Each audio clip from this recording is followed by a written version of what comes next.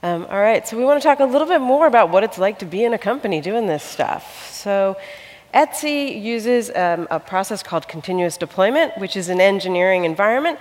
But the things that John is going to talk about today apply to all kinds of teams.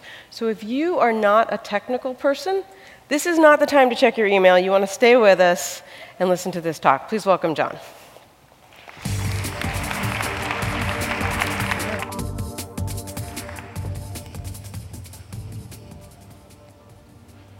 Hey everybody, thanks so much for having me.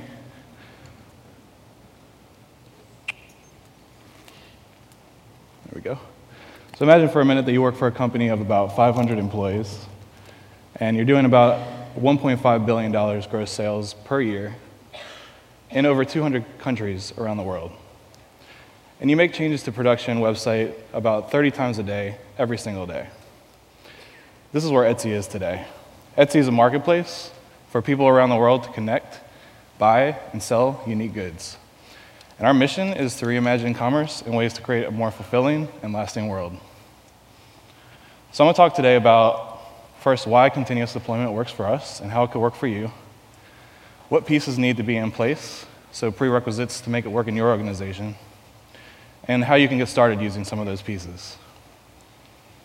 So first, what makes this successful for us? First thing is that anytime you make changes, there's going to be risk. But this minimizes risk because we decrease the time between the code being written and the time it's pushed to production. And in effect, this creates small change sets, which makes it much easier to debug if there is a problem. It makes the integration process much smoother by frequently pushing small changes into the mainline branch. Rather than developers working often their siloed branches, we're continuously pushing small pieces of code into the main branch. So integration is pretty easy. It creates engineer happiness. People love the immediate feedback cycle that they get from being able to push their features directly into production. They can work on something, push it, and see the effects on the community of millions of people. And this is a theme I've seen throughout this conference, and it's a great one. It presents more learning opportunities for the organization. Less releases will be less opportunities to learn. So the more frequently that we can release code, the more we can do A/B testing, experimentation, and prototypes of new features. So what pieces need to be in place for this to work for you? There are both technical and cultural prerequisites. I'm going to go through the technical ones first. You need some kind of continuous integration environment. It goes without saying that you need to be able to run tests to gain some amount of confidence that the code that you're pushing is good. And you should focus on builds that are reliable and fast. You need reliability so that when you're ready to deploy, you're not stuck trying to fix broken tests. And you need speed so that you're not waiting for slow tests to complete before you can push the code to production. And this is why we keep a stable trunk so that it can always be pushed to production. We should always be able to push the mainline to production at any point in time. And we have a testing SLA of 5 minutes so that our tests run quickly so we can gain a little bit of confidence before we push the code to production. And we also have something called a try server that engineers can run their tests before they push them into the mainline, so there's confidence that the tests aren't going to break once they get there. There's a correlation between the number of steps to run tests and if engineers will actually run them. So it turns out typing 3 letters, try, to kick your tests off and run them under the same infrastructure that our test suites run for builds makes it easier for engineers to run their tests. And you can check out how we do this on our GitHub. The next thing that you need is monitoring. You need to be able to see the effects of what is getting deployed. You have to be able to see when the code is deployed and its effects on the website, and also who deployed it. Also instrumentation. So we aim to be able to instrument each layer of the system. We want to be able to trace a bullet through the system to pinpoint problems. We have the ability to ask questions about anything that happened in the request or the response from the browser all the way down to the Ethernet layer to pinpoint problems. When you push code, you should be able to see exactly where problems occurred so that you can fix issues. Okay, next thing that's important is feature flags. So what is a feature flag? It's just a way to quickly turn a piece of functionality on or off. We call this branching in code. So instead of developers creating branches and working off in siloed environments, they actually create conditional statements in the code that respect these flags. So if the flag is on, it does one thing, and if it's off, it does another. And this can evolve into ramp-ups. So an easy way to get rid of a rigid release cycle where you release code dark to 0% of your users and slowly ramp it up. You may ramp it up internally to the people that work within the company first to gain confidence, and then perhaps to 1%, then 5%, and slowly gain more confidence in your features as you ramp them up to more people. And we also have some example code on GitHub to see how we do this, and it also is our A/B framework. So people can do this on their own. Everything is software-based. There's a button that abstracts the deployment process, so people don't have to know how to deploy. They just have to know that when they push that button, that the code is going to land exactly where they expect it to land. They can act as their own ops team and their own release manager when they push their own code, and they own their code. So next thing is the culture.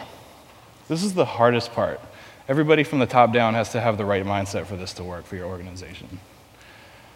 And it's important to realize that there's a trade-off between more small risks and fewer bigger risks. Like I said before, anytime you push a change, you're risking something. But if you push smaller changes, you're going to also have smaller risks with that. And this is the difference between mean time to resolution and mean time between failures. So in the real world, I like to think of this as the difference between a Jeep and a Rolls Royce.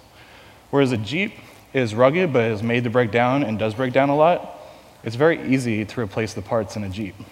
But a Rolls Royce doesn't break down very often, and when it does, it's very expensive to replace the parts. So, would you rather have fewer small risks or many bigger risks? Sorry, more small risks or fewer bigger risks? Have trust in the mechanism that you use to deploy code, and also in the people that are deploying the code. So everybody has to have buy-in that it's okay for the engineers to push that button, that they're responsible enough to push their code to the production website. And the mechanism that you use to deploy code, the people that are using it have to have trust that the code is going to land where they expect it to land. Eliminate the ceremony of sort of a big release. If you're doing sprints and you have a big release at the end of a sprint, you should instead try to push smaller changes throughout that sprint. And likewise, if you have a big rollback in the event of a problem, if you're not practicing repetition, then it becomes a bigger event to try when those events do happen. So build confidence doing the same thing over and over again. And get used to the idea that deploys are not necessarily releases. A release can be part of a deploy, but a deploy doesn't have to be a release. Consider releasing your code dark using feature flags, and just push smaller incremental changes. So how can you get started with this? First thing is dashboards. If you have metrics and graphs, try to bunch them together into dashboards that make sense that people can look at so they can find where to look for problems. We have a deploy dashboard that has leading and lagging indicators of what could go wrong, such as error logs, registrations per second, logins per second, checkouts, web and database activity, you name it. And then it's a quick glance once code is pushed to see if there are spikes in that graph. The next thing is having non-blocking tests. Like I said, you need your tests to be reliable and fast. So move any tests that are flaky or slow or broken to a non-blocking queue so that it doesn't get in the way of pushing code. It's actually okay to throw out tests that don't work. We have actually gotten rid of a lot of tests because they were just holding us back. And tests are really just one way to gain confidence in the deploys working. So we also gain confidence after the deploys are pushed with our metrics and graphs and user feedback. Keep it simple. You need to make sure the deploy process is as simple as possible. Like I said, we use a push button process, so engineers don't have to think about what's going on under that button. They just have to think about what the effects are on our metrics and on our website. And also make running your tests simple. So you should be able to take the least technical person in your organization and let them push code. Have your CEO push code. We've had VCs push code. I kid you not, we've even had dogs push code. And start by pushing a single thing. If you're not doing continuous deployment yet, you can start with just one file, like a config file. Maybe you push feature flags in that file. You can push one single service if you're a service-oriented architecture. Work on that service, iterate, make the deployment around that service better, and then expand that into more services. And lastly, you may push just a single feature, also using feature flags to gate things on and off. So hopefully this may give you a good idea of how continuous deployment can be successful for you. And thanks for having me. Thanks.